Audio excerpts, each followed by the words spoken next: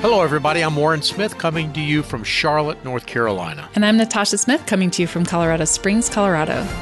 We'd like to welcome you to the Ministry Watch podcast. Each week, Ministry Watch brings you news about Christian ministries as well as the latest in charity and philanthropy. News that we examine from a Christian worldview perspective. Our goal is to help us become better stewards of the resources God has entrusted to us. On today's program, former President Donald Trump reinvigorates his faith advisory board. We discuss the importance of putting youth protection policies in place, and there's been a shakeup at Grace, the group that investigates sexual abuse in Christian environments. We'll have details.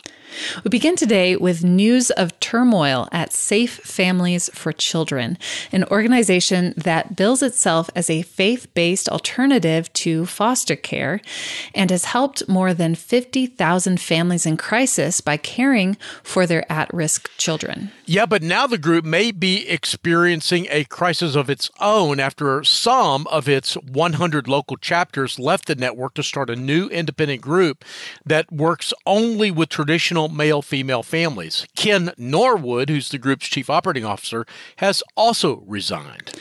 Now, Warren, you said that some of its 100 local chapters. Do you know how many have left? Well, we don't, in fact, know for sure. Cherry Jimenez is a spokesperson for Safe Families. She would not confirm the number, but our research indicates that at least 10 of the chapters have left, and some of them are among the biggest and most successful, including the chapter right here in Charlotte, where I am. They formed this new group called Alongside Families. In fact, I should say that the supporters of the Charlotte group were among those who called me and tipped us off to the story. So it appears that the national organization is doing what Bethany Christian Services and a number of other formerly Christian organizations have done, and that is to compromise their position on marriage. In Bethany's case, it was because they were receiving government funds. Is that the case here? Well, yeah, it is, at least partially. A number of Safe Families chapters do, in fact, receive government funds. And when Bethany Christian Services, which is one of the largest Christian adoption agencies in the country, changed its policy regarding same-sex couples back earlier this year, a number of the Safe Families chapters used that event as an opportunity to ask the national organization to put something in writing, to put something in place to keep Safe Families from stepping onto that same slippery slope. But Safe Families refused to make a public statement. Again, as I said, that happened back in the spring around April or May. And when Safe Families and the local chapters kind of came to a head, that was when some of the local chapters decided to leave Safe Families. It's just taken until now for that split to occur and, I should add, become public. So what happens next? Well, it's not entirely clear, but I would say that the story is not over. Safe Families has been an evangelical darling for many years. We've written positive stories about Safe Families in the past, in fact, right here at Ministry Watch. And it has partnerships with more than 4,000 churches, most of them evangelical churches. Safe Families is also a member of the ECFA, the Evangelical Council for Financial Accountability.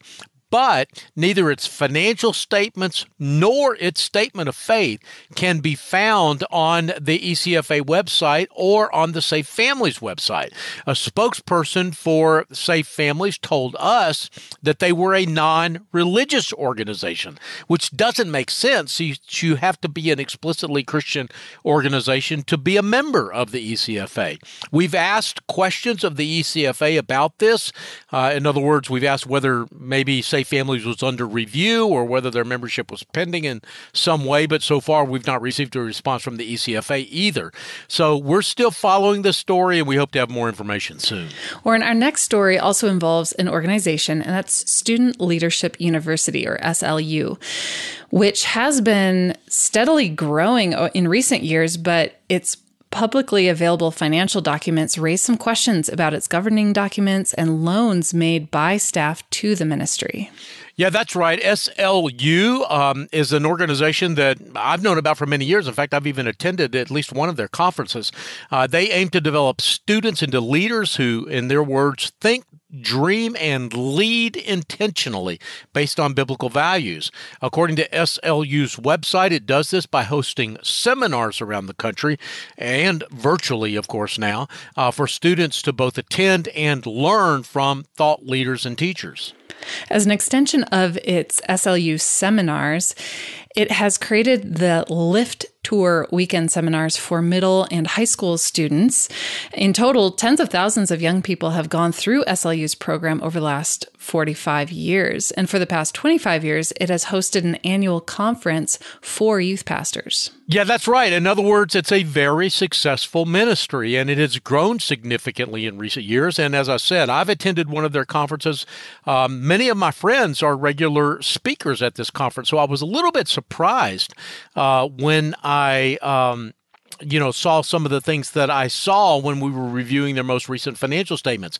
Founder Jay Strack has been joined in the leadership of the organization by his son-in-law, Brent Crow, and they've been something of a dynamic duo in the recent years in growing this ministry. Now, all that sounds really good. So what's the problem? Well, the problem is that their Form 990 reveals some pretty significant changes made to the bylaws in October of 2018, which gave significant power to a corporate member, stating that corporate member had full authority to elect and remove members of the board of directors.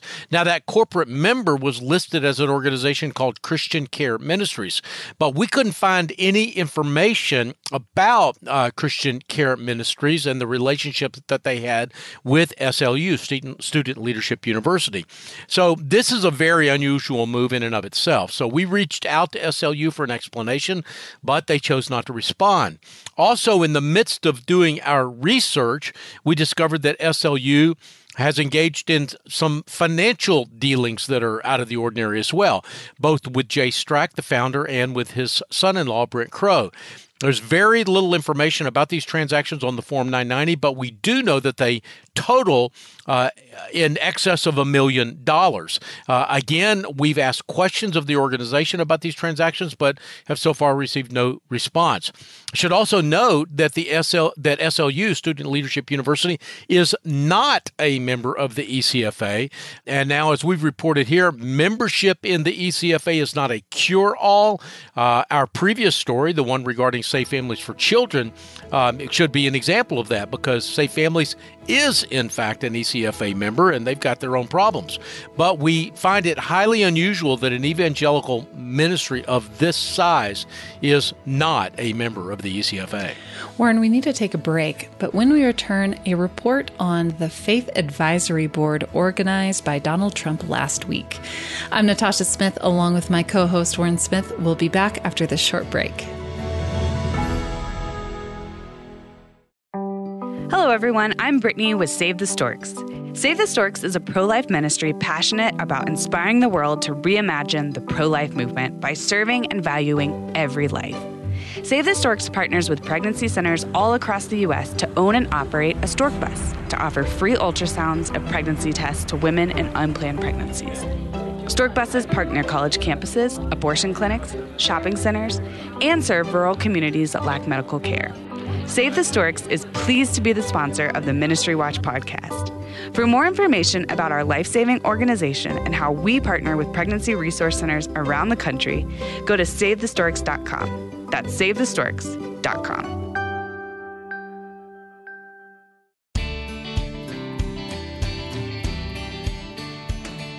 Welcome back. I'm Natasha Smith, along with my co-host Warren Smith, and you're listening to the Ministry Watch podcast. We continue with news that former President Donald Trump has launched a new National Faith Advisory Board. Yeah, the former president and his religious advisors announced the launch of this board on Thursday of last week, apparently aimed at reinvigorating his conservative Christian base. Some have speculated that it might be for another run at the presidency. The new initiative was formally unveiled at a conference call organized by a group called Intercessors for America and led by longtime Trump advisor Paula White. Now, Paula White said that the new effort included participation from what she called 70 executives, but she did not identify the people who were among that 70. Since the meeting, several members have spoken up on social media, including California pastor Jim Garlow. They've sort of outed themselves and identified themselves as members of the group. But for the most part, the members of the board remain something of a secret. Now, our next story involves a pastor and ministry leader who has resigned following allegations that he should have been aware of sexual abuse in his church. Yeah, the pastor of an Illinois church and co-founder of an addiction recovery program has resigned after allegations that church leaders should have been aware of sexual misconduct within the church and its affiliated programs. A video on the North Love Baptist Church Facebook page that has since been taken down, I should add, showed Doug Stadola, chairman of the board of the deacons at that church, announcing that Pastor Paul Kingsbury had decided to resign from ministry. He resigned, but he himself was not guilty of sexual misconduct. Is that an unusual move? Well, as recently as a year ago, Natasha, I would have said yes to your question. But I think what we're seeing now is a growing awareness that silence is complicity when it comes to sexual abuse. We've had a culture of don't ask, don't tell in the evangelical world when it comes to sexual abuse. And this action sends the message that if you are in a leadership position in a Christian church or ministry, ignorance of what is going on in your organization is no longer an excuse. It's an abdication of leadership. We saw that in a recent case involving the Anglican Church. Yeah, that's right. An Anglican bishop was relieved of his responsibilities for failing to act decisively when a lay leader was credibly accused of misconduct. And I think this trend actually goes back a few years. After Bill Hybels left Willow Creek Church, that famous megachurch in suburban Chicago, we saw a cascade of resignations and firings of staff and elders who were not themselves guilty of any form of sexual harassment or abuse, but they had failed to speak out when they knew what was going on. So I think the lesson here is if you see something, say something. It's the right thing to do, but also now if you don't, you could face some consequences. Warren, our next story is another one that should be a warning to church leaders.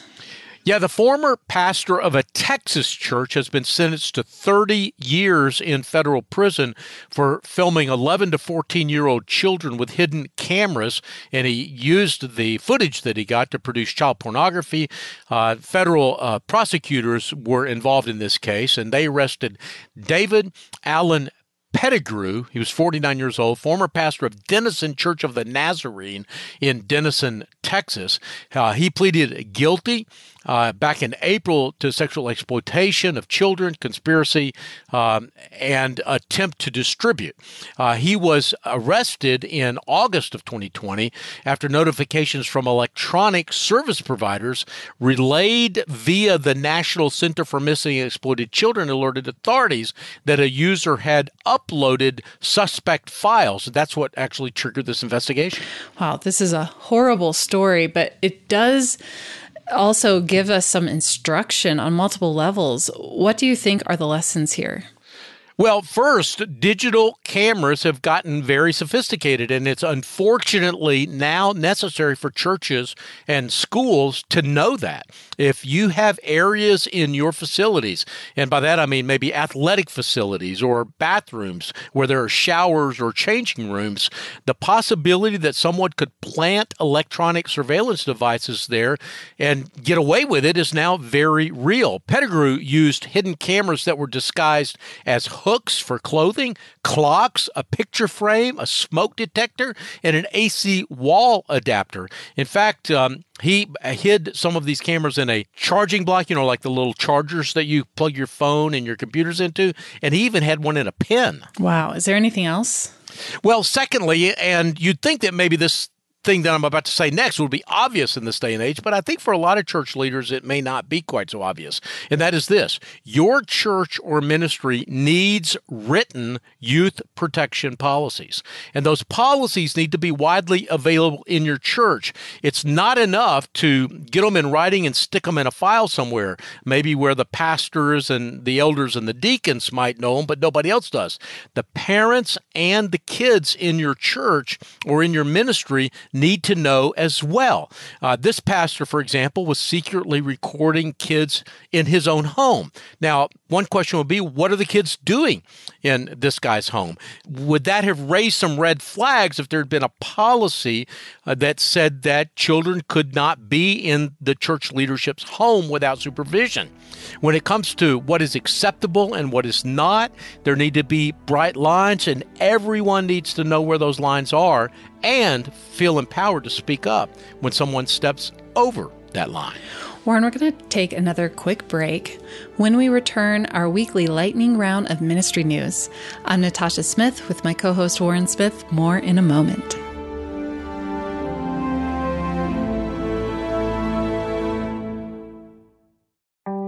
Hello, everyone. I'm Brittany with Save the Storks.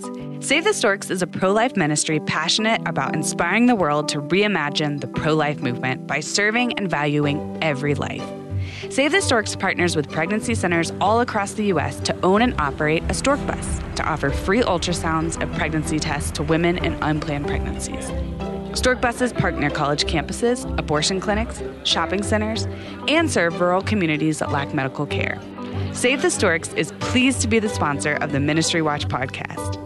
For more information about our life-saving organization and how we partner with pregnancy resource centers around the country, go to SaveTheStorks.com. That's SaveTheStorks.com.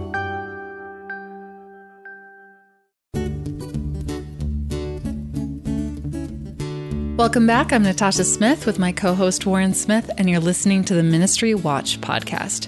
And Warren, we like to use this last little segment as a sort of lightning round of shorter news briefs. What's up first? Well, what's up first is Samantha Kilpatrick, who was the Director of Institutional Response for a group called GRACE. It's a group that we've talked about a great deal on this podcast before. GRACE stands for Godly Response to Abuse in the Christian Environment. She is resigning from her role at GRACE after being there for only 3 months. Now, as I said, GRACE is a charitable organization that offers training and resources to help Christian communities prevent and respond to sexual abuse within the church. The nonprofit also conducts independent investigations for churches.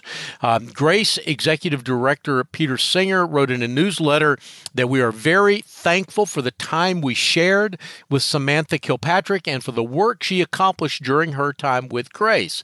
He went on to say that it has become clear to Samantha that this was not the role she felt called to, and she decided to pursue other avenues. We wish her all the best in the next season of her life. Well, that sounds quite friendly, but I understand that there's more to this story. Yeah, there is. Kilpatrick's choice to help lead GRACE back 3 or 4 months ago when it was announced was not welcomed by many victims advocates. Some thought that she had been too soft on abusers in the past. Some victims spoke out on blog posts and in the media when she was selected. Her departure after such a short tenure is, in other words, very unusual, and possibly a sign of turmoil at GRACE, which over the years has been seen as a gold standard for doing these sort of sexual abuse investigations. Warren, our next piece highlights a new feature at Ministry Watch. Yeah, that's right. You will sometimes hear me say that the Ministry Watch database has about 1,000 Christian ministries in it. And they represent about $35 billion in annual revenue. Yeah, that's right. In fact, I can tell you've been listening, Natasha. And in fact, a reporter in Colorado Springs has been listening as well. In fact, I've said it so often that this reporter in Colorado Springs, the Colorado Springs Gazette, dug into our data and published an article on just how many of the ministries were in Colorado Springs and in the state. And that got me thinking, we ought to do similar stories for other cities and other states. So this month, our monthly list included the top 25 states for Christian ministries. And this week, we are featuring one of those states, Texas, which is actually number 2 on our list. And we'll be featuring other states in the weeks ahead.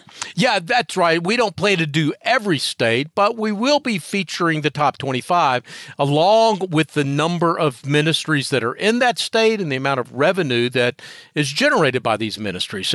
Where there's some special or interesting story, we'll feature that too. So, for example, where you are, Natasha, in Colorado Springs, there's an interesting ministry history that dates all the way back to when the Navigators moved to Colorado in 1953. Yeah, and that set off a chain reaction that included focus on the family moving to Colorado Springs in the early 1990s. Yeah, that's right. And now Colorado is home to hundreds of Christian ministries. They bring in more than $2 billion a year. That puts Colorado at number 4 on our list of states. And that's particularly significant when you know that when ranked by population, Colorado's not nearly in the top 10. In fact, it's number 21. So the state really punches above its weight when it comes to Christian ministries, you might say. Now, who's in the ministry spotlight this week? MOPS International, sometimes just called MOPS, began in 1981 by 8 moms, to encourage mothers of preschoolers. In fact, MOPS stands for Mothers of Preschoolers, though the women who originally formed this ministry in 1981 saw their kids grow up, and they wanted to remain involved, so MOPS became the official name, and they sort of got away from that preschoolers acronym. The group encourages and equips moms of young children to realize their potential as mothers, women, and leaders. And I'm sure a lot of our listeners know about MOPS. They've been a pretty significant presence on radio over the years. Yeah, that's right. And they're a pretty good-sized ministry as well, with about $5 million in revenue. You can dig into their financials of MOPS and read a little bit more about their vision and passion by going to ministrywatch.com. Their profile is right on the front page. And who do you have in the Ministries Making a Difference column this week? Well, several. Renew Project is opening its doors to Afghan refugee women who may be entering the U.S. in the coming months and years. Renew is based in DuPage County, Illinois, and provides employment for refugee women from around the world, starting with training in English and training in sewing. And Convoy of Hope is one of the many Christian groups delivering goods and services to Louisiana in the aftermath of Hurricane Ida. Others include Louisiana Network Ministry, the Billy Graham Rapid Response Team, Mercy Chefs, and Samaritan's Purse. Any final thoughts before we go? Yeah, I wanted to tell everyone about a free webinar that we're doing here at Ministry Watch. It's coming up pretty soon. It's called How to Find and Read a Form 990. We talk about Form 990s a lot on this program, and we did a webinar on this topic in 2020. In fact, we did it twice. It was very well received. We usually had more people signing up than we could fully accommodate. And as we've grown over the past year, Natasha, we now have a lot more people on our daily email list and listening to our podcast than we did when we last offered this program.